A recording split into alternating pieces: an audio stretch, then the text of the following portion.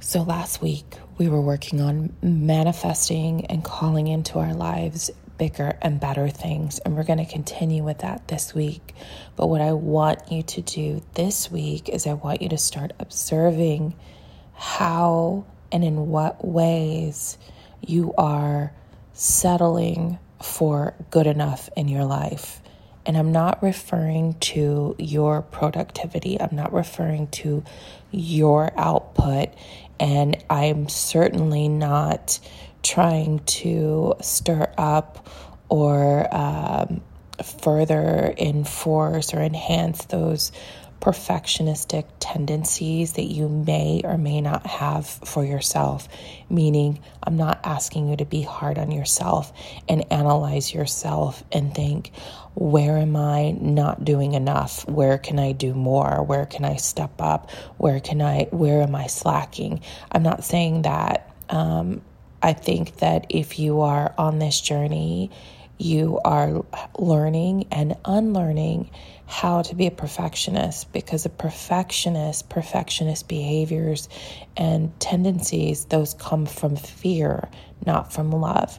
Perfectionism, which I'm attempting to overcome. I almost said I've overcome. That's not true.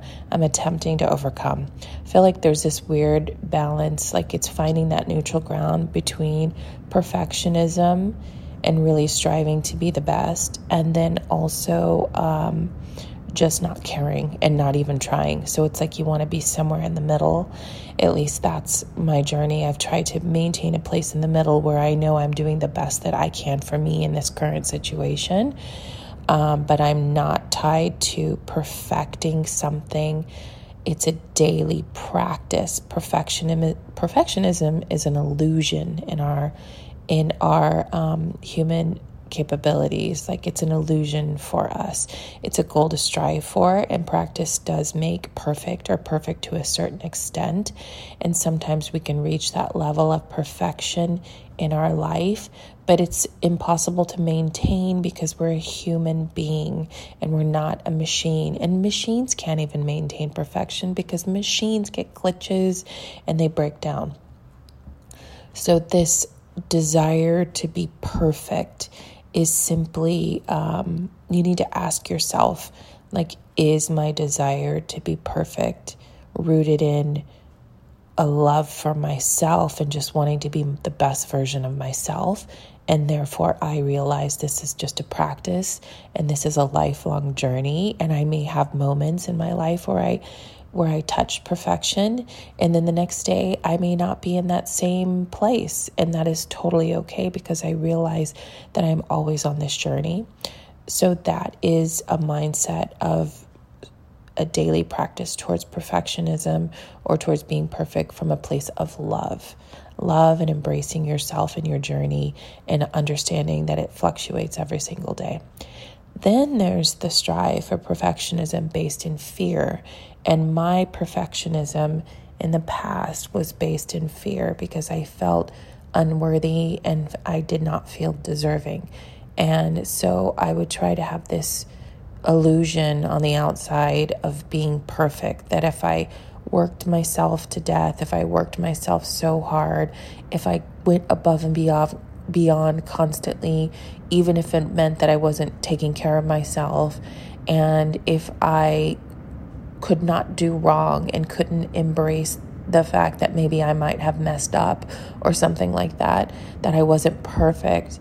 That's the kind of perfectionism that comes from fear that other people may not see you as valuable, for fear of you might get fired, fear of someone may learn that you're not lovable, which is a freaking lie. Everyone is lovable. It's just an illusion that we tap into that makes us believe that we're not. That's just a side note. But this fear that we must be a perfect human in order to be loved and accepted, that is such a detachment and such an illusion from what we came here to do. And what we came here to do is to learn. It's to mess up, but learn, like, okay, when I messed up, when I did this, like when this thing didn't work out like I thought it would, or I didn't do what appeared to be the right thing in that moment? What can I take from it? What can I learn from it? How can I grow from it? What can I learn for next time? Is there something I need to explore within myself? Is there a place within myself that I could give more attention to or more love to? And perhaps, I'm just, the first thing that comes to my mind is thinking this desire to be perfect. Well, this also makes me think of the fake it till you make it. I don't believe in faking it until you make it. I can't even say it. I don't believe in that. I used to believe in that. But then again, that taps into that fear. What is faking it until you make it? What is motivating that behavior? Is it love or is it fear? Is faking it until you make it a fear-based thing because you think that you'll never make it if you're truly authentic in who you are and you experience the journey? Or is faking it until you make it rooted in love, meaning I'm not there yet, but I know that it's a journey and I'm going to do the best I can and I'm going to show up for myself every single day. And maybe there's some new skill sets I need to learn. Maybe there are some contacts I need to make. Maybe I need to go within and find out, does this really resonate with me? Is this what I really want? Or is there something more that I really want that I haven't allowed myself to tap into? But this thing that I think that I want is a key along the way, a clue helping me get there. And so I want to tie all this back into good enough. I just forgot my mantra. So I was tying it all back into the good enough is not enough. Sorry about that. And I want to read to you something I wrote, and this was what I gave to the mentorship group because this is what we're currently working on. And I do want to share this with you since we're bringing in and calling in bigger and better things in our lives, then it's really important that we create a vacuum. Okay, so we're creating a vacuum for that space because, as Bob Proctor would say, nature abhors a vacuum, meaning nature cannot live with a vacuum. There has to be something to fill in the vacuum. Vacuums cannot exist in the natural world. And so I want to read to you what I shared with them.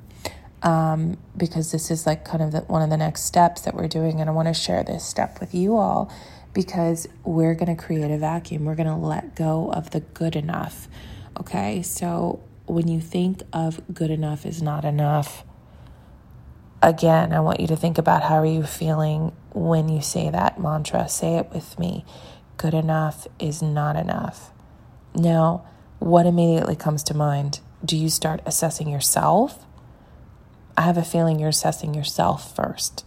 And the reason why I say that is because we tend to look at ourselves negatively before we're willing to look at the external world. So we'll criticize and be hard on ourselves first and foremost before we ever start assessing what's in our life that could be released. And so I want to challenge you. Maybe a challenge is too strong of a word, but I want to invite you to explore this with me. And so what I wrote to them was, if you currently feel anxiety around this mantra, I want you to use that energy to do something physical. So good enough is not enough. Are you feeling anxiety? Because you can transmute that energy. Anxiety can be transmuted into productivity. It can be transmuted into creation. It can be transmuted into the energy that fuels your manifestation. And so what I'd like for you to do is clear out all the stuff in your life that is simply good enough. I'm talking about clothes that don't suit you, color, size, fit, style, makeup. Do you have makeup that you're just keeping around that you don't need? Do you have a makeup drawer full of makeup that you don't even use, but you keep it just in case? products you don't use, your medicine cabinet? Do you have stuff, toiletries that you don't need that you keep around just in case? Gadgets, shoes that are beaten up that you just kind of keep around, whatever. Anything that is taking up space that you keep, but you keep it just in case you need it, but ultimately you're just not excited about it. This was an exercise I did, and I did it in alignment with the full moon to clear out stuff that no longer serves me. So we're just beyond the full moon, but there's some of that energy, and you actually doing this anytime. It doesn't have to be a full moon. You can do this anytime, and you're going to create this vacuum. So despite whatever phase we are in the moon, this is still something you could do. So I'm not telling you, as I said, to feed your perfectionistic tendencies or to feel you can do better. This is not about your output. This is what you allow into your life from the outside world. So good enough is not enough for you anymore. Hear me? Good enough is not enough for you anymore. From this point on, I want you to start exploring this.